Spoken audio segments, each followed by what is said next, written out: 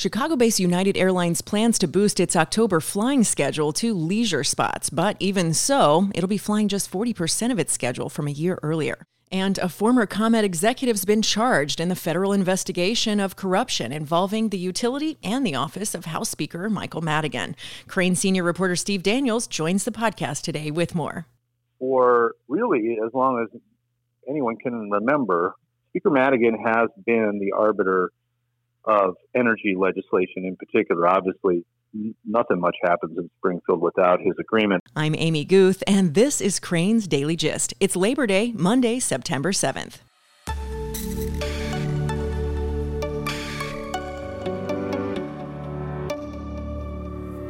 When it comes to a professional like your doctor or lawyer, you want someone who knows you well. Wintrust believes you should have the same relationship with your banker, someone you can call directly and know they'll understand your concerns. Thousands of local business owners called their Wintrust banker when they needed Paycheck Protection Program loans. They called, Wintrust answered, and helped more than 11,000 local businesses secure funding. Learn more at wintrust.com/dailygist. Member FDIC. I'm Stephanie Goldberg, and I cover healthcare at Cranes. I'm John Plutz, and I cover airlines, tech, and weed for Cranes. And you're listening to Crane's Daily Gist with Amy Guth. We're joined now by Crane's senior reporter Steve Daniels. Okay, the first former ComEd executive has been charged in the Madigan bribery scandal. Lay this part out for us, if you would. Yeah, the Fidel Marquez was the senior vice president in charge of government affairs in the state of Illinois. Essentially, he was that head in-house lobbyist for Commonwealth Edison, a 40-year veteran of the company, had risen to high levels and was charged late Friday with essentially funneling money improperly to associates of Speaker Madigan. I think the important part of that is that he's the first individual to be charged in the ComEd scandal. To this point, or before that, only the company itself had been charged in a deferred prosecution agreement in which if the company continues to abide by, after 3 years, that charge of bribery will be dropped. So Marquez was the first individual. I don't think he'll be the last. But I think it bore the hallmarks of somebody who had been cooperating with the feds, and by everything I'd heard, he's been cooperating for quite some time. And so this is the charge, and the penalty he pays. We'll see, but I would suspect it won't be too harsh. And then add into that, late last week or middle of last week, Illinois Republicans requested a panel to probe all of this, Madigan, ComEd, the whole thing, and Madigan commented on that. What is your read on his comments and his defense? I mean, the panel was about potentially removing Mike Madigan from the House of Representatives. There's a process by which someone in his situation, and it's been used. He's used it, in fact, to have a vote held about removing former representatives, Luis Arroyo being one of them. Now, the Speaker, when he agreed to this, he deflected the matter to a different representative. So he's basically saying, I'm staying out of this. It's about me. Greg Harris is handling it. But in his defense, he went into fairly, I think, the lengthiest defense that he has issued since all of this blew up with the ComEd deferred prosecution agreement. And one of his defenses was, these two energy bills that are at the heart of this scandal, of this assertion of conspiracy and bribery and influence peddling. These were laws that had broad support, that from Republicans and Democrats, that had support from various interest groups, environmentalists, consumer advocates, industry, unions, and were the product of deliberation over a fairly lengthy period of time. All of those things that he said in his defense were true. What he left out was, for really as long as anyone can remember, Speaker Madigan has been the arbiter of energy legislation in particular. Obviously, nothing much happens in Springfield without his agreement, but But in energy in particular, he really has taken the lead in that. It's something he actually knows a lot about, unlike most state lawmakers, and that's no slap on them. I mean, it's a very difficult subject matter, and they got a lot of other things to think about. But in his case, he actually worked many, many moons ago for the Illinois Commerce Commission, which is a regulator of utilities, and knows a lot about it. So he has always been the gateway to whether something happens or whether it does not. And before he became a big backer of ComEd, he was actually one of ComEd's problems in Springfield. And there were times in which he absolutely shut the door on things that they wanted. That all changed in 2011 and continued up until the present day. And the Fed said there's a reason for that, that ComEd, through a very elaborate and costly influence peddling scheme, got him on their side. And it was critical to getting these measures passed. All of that said, what aspects of this story do you feel are being under-discussed or that are being kind of overlooked in the main narrative about all of this? I think most of it, there's very little that's been under-discussed in this. This has been covered very, very well by media across the city. It's been the hottest, really, political subject, I think, of 2020, apart from the response to the coronavirus. So I think really the question to be answered, I think we're going to, like I said, I think we're going to see some other former ComEd executives charged. My guess is most, if not all of them, have cooperated. So the penalties that they suffer, I don't expect are going to be all that harsh. Again, we'll see about that. But, it's been very clear for a long period of time that what the federal prosecutors care about, who they care about, the target, is Mike Madigan. They don't care about charging ComEd executives. They're doing it because they have evidence and they have to. Exelon, the parent company of ComEd, executives there have completely escaped scrutiny in all of this, and it's hard to imagine that all of this was happening in Commonwealth Edison without some knowledge at the parent company for 9+ years that this was going on. So all of that has suggested that prosecutors have one target that they truly care about, and that's Mike Madigan, and that is the question. Will they get him? Do they have him or not? And we'll see. I mean, I think it's going to take some months to answer that question, but I do think that they don't have what they need to charge him now, or we'd see something. So they're still pursuing leads. They're still trying to get people who know something to testify beyond the people that they already have gotten to do that. And that's what remains to be seen. And given all that, what is the next big milestone here to be watching for? Well, who's going to be charged next? I mean, one obvious one is the former CEO of ComEd, Anne Pramaggiore. She was a central figure in the deferred prosecution agreement that laid out a whole bunch of facts that ComEd stipulated to. If Fidel Marquez has been charged, I think it's fair to wonder whether she will as well. And if that happens, that will really be the end of that story, a real fall from grace for somebody who was extremely prominent business figure in the city of Chicago for the last decade. So that's sort of a personal story.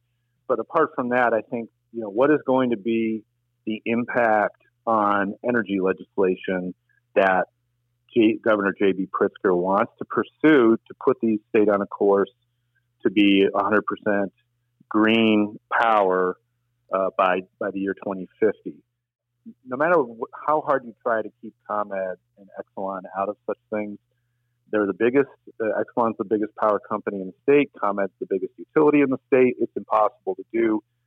So trying to thread a needle in which you're accomplishing this goal that many would applaud, which is try to have a greener power generation industry, but also not looking like you're favoring or helping a company that will be instrumental in reaching that goal no matter what you do.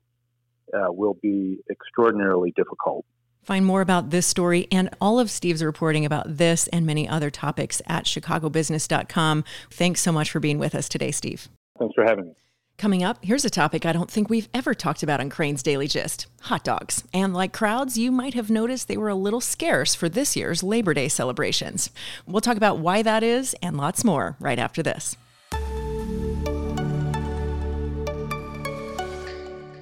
Businesses looking for help in navigating the COVID-19 crisis should check out Small Business Lifeline, a new weekly podcast from Cranes. Every Thursday, the free Small Business Lifeline will offer expert advice and information on accessing needed resources during the crisis. Listen to Small Business Lifeline at chicagobusiness.com/SBL. This is the Cranes Daily Gist with Amy Guth. United Airlines is adding to its schedule in October, including expanding flights to Hawaii.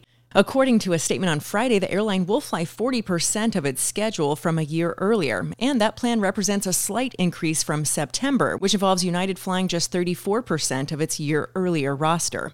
And that increase includes the restarting of its 8 routes to Hawaii, pending the state's approval of pre-arrival coronavirus tests that it's mandated for visitors. International service will remain constrained to one-third of 2019 schedule due to travel restrictions and self-quarantine measures required by many countries. However, as of now, the airline will resume 14 international routes in October, including Cancun, Mexico City, and Puerto Vallarta from 5 of its hubs. Overall, though, airlines' October schedules have become a proxy for how the industry sees pandemic-era demand shaping up during a typically slower travel period. United's rival, American Airlines, will operate 45% of its October schedule compared with a year earlier and will end service to 15 cities. But United's recovery to 40% of its year-earlier level is still a big improvement from the 11% it operated in May as the world locked down to prevent the spread of COVID-19. United's vice president of domestic network planning said in a statement that the airline will continue to be, quote, data-driven and realistic in their approach to rebuilding their network of routes. Just 24 hours after the state announced the finalist for new marijuana retail licenses, 2 applicants who didn't make the cut filed a lawsuit in federal court.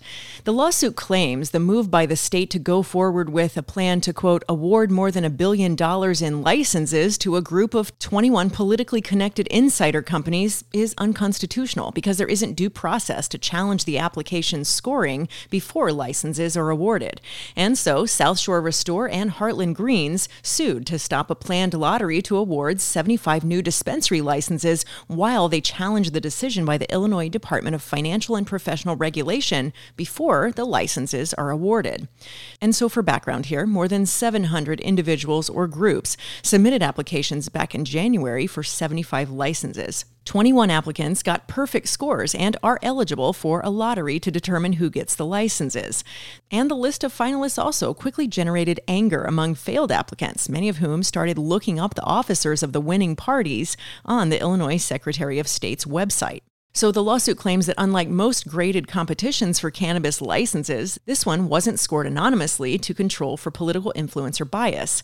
The suit says the vast majority of states that conduct competitions to award cannabis licenses do so via a process that requires applicants to redact the names and affiliations of their principals for grading purposes. Continuing by saying this competition, however, was not graded anonymously.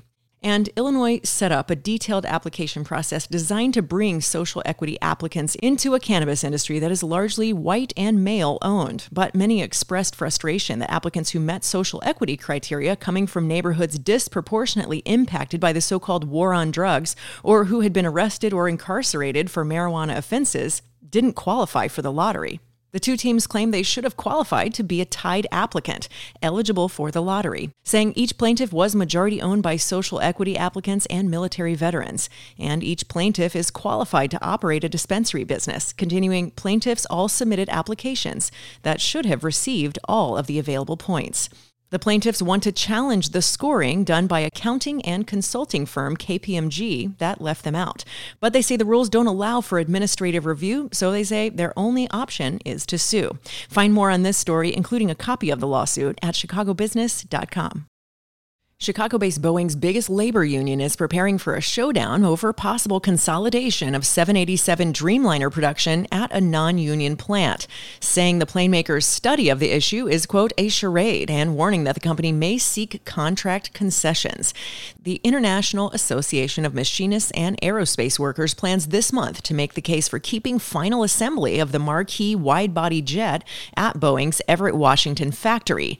That, according to the president of IAM District 751, that represents about 32,000 Seattle area workers. And Boeing also builds the Dreamliner in North Charleston, South Carolina, and is considering whether to combine the two operations as it cuts both output and jobs to contend with the collapse in air travel due to the pandemic.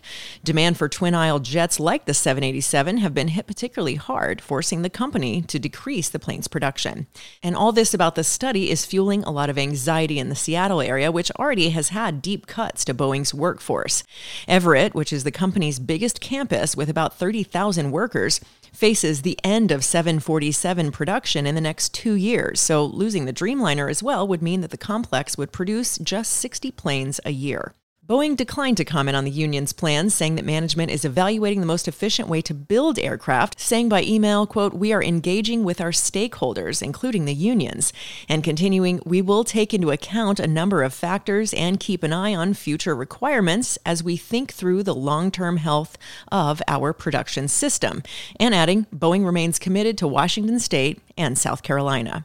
The company has invested heavily in South Carolina, a state long hostile to unions since a 2008 machinist strike in Washington.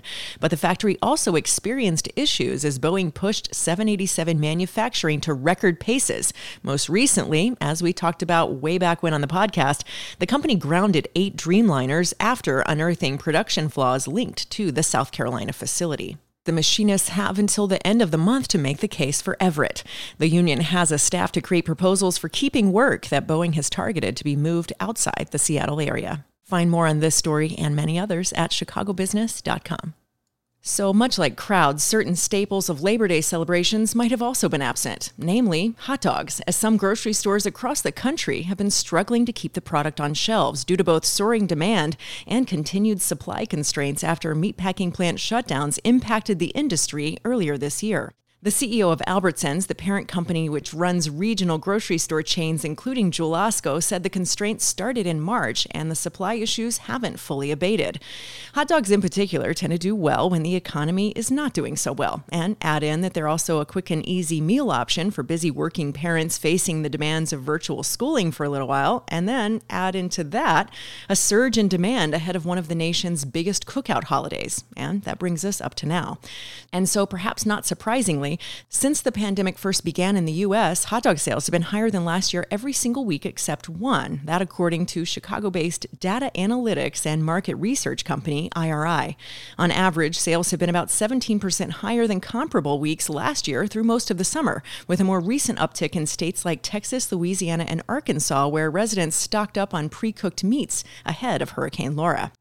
But to put it all another way, the country's grocers had already sold 83% of the total 2019 volume of hot dogs before this year was even 2/3 of the way over. That, according to the National Hot Dog and Sausage Council, which, yes, is a real thing. And on the supply side, some plants have been focusing on larger meat cuts and fewer processed products amid simply having fewer workers, contributing to the shortage of specific products. Similarly, pepperoni has also been getting more expensive and increasingly difficult to find amid production snags at meat plants and, you guessed it, higher demand for pizza.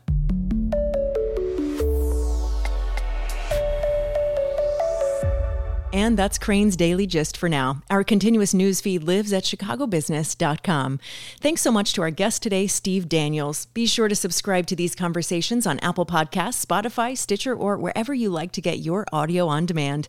And find hashtag Crain's Daily Gist on Twitter, Facebook, and LinkedIn. And let's continue talking there about these and other business stories. Our show is produced by Todd Manley at Earsight Studios. I'm Amy Guth. Thanks for listening, and I'll meet you right back here next time.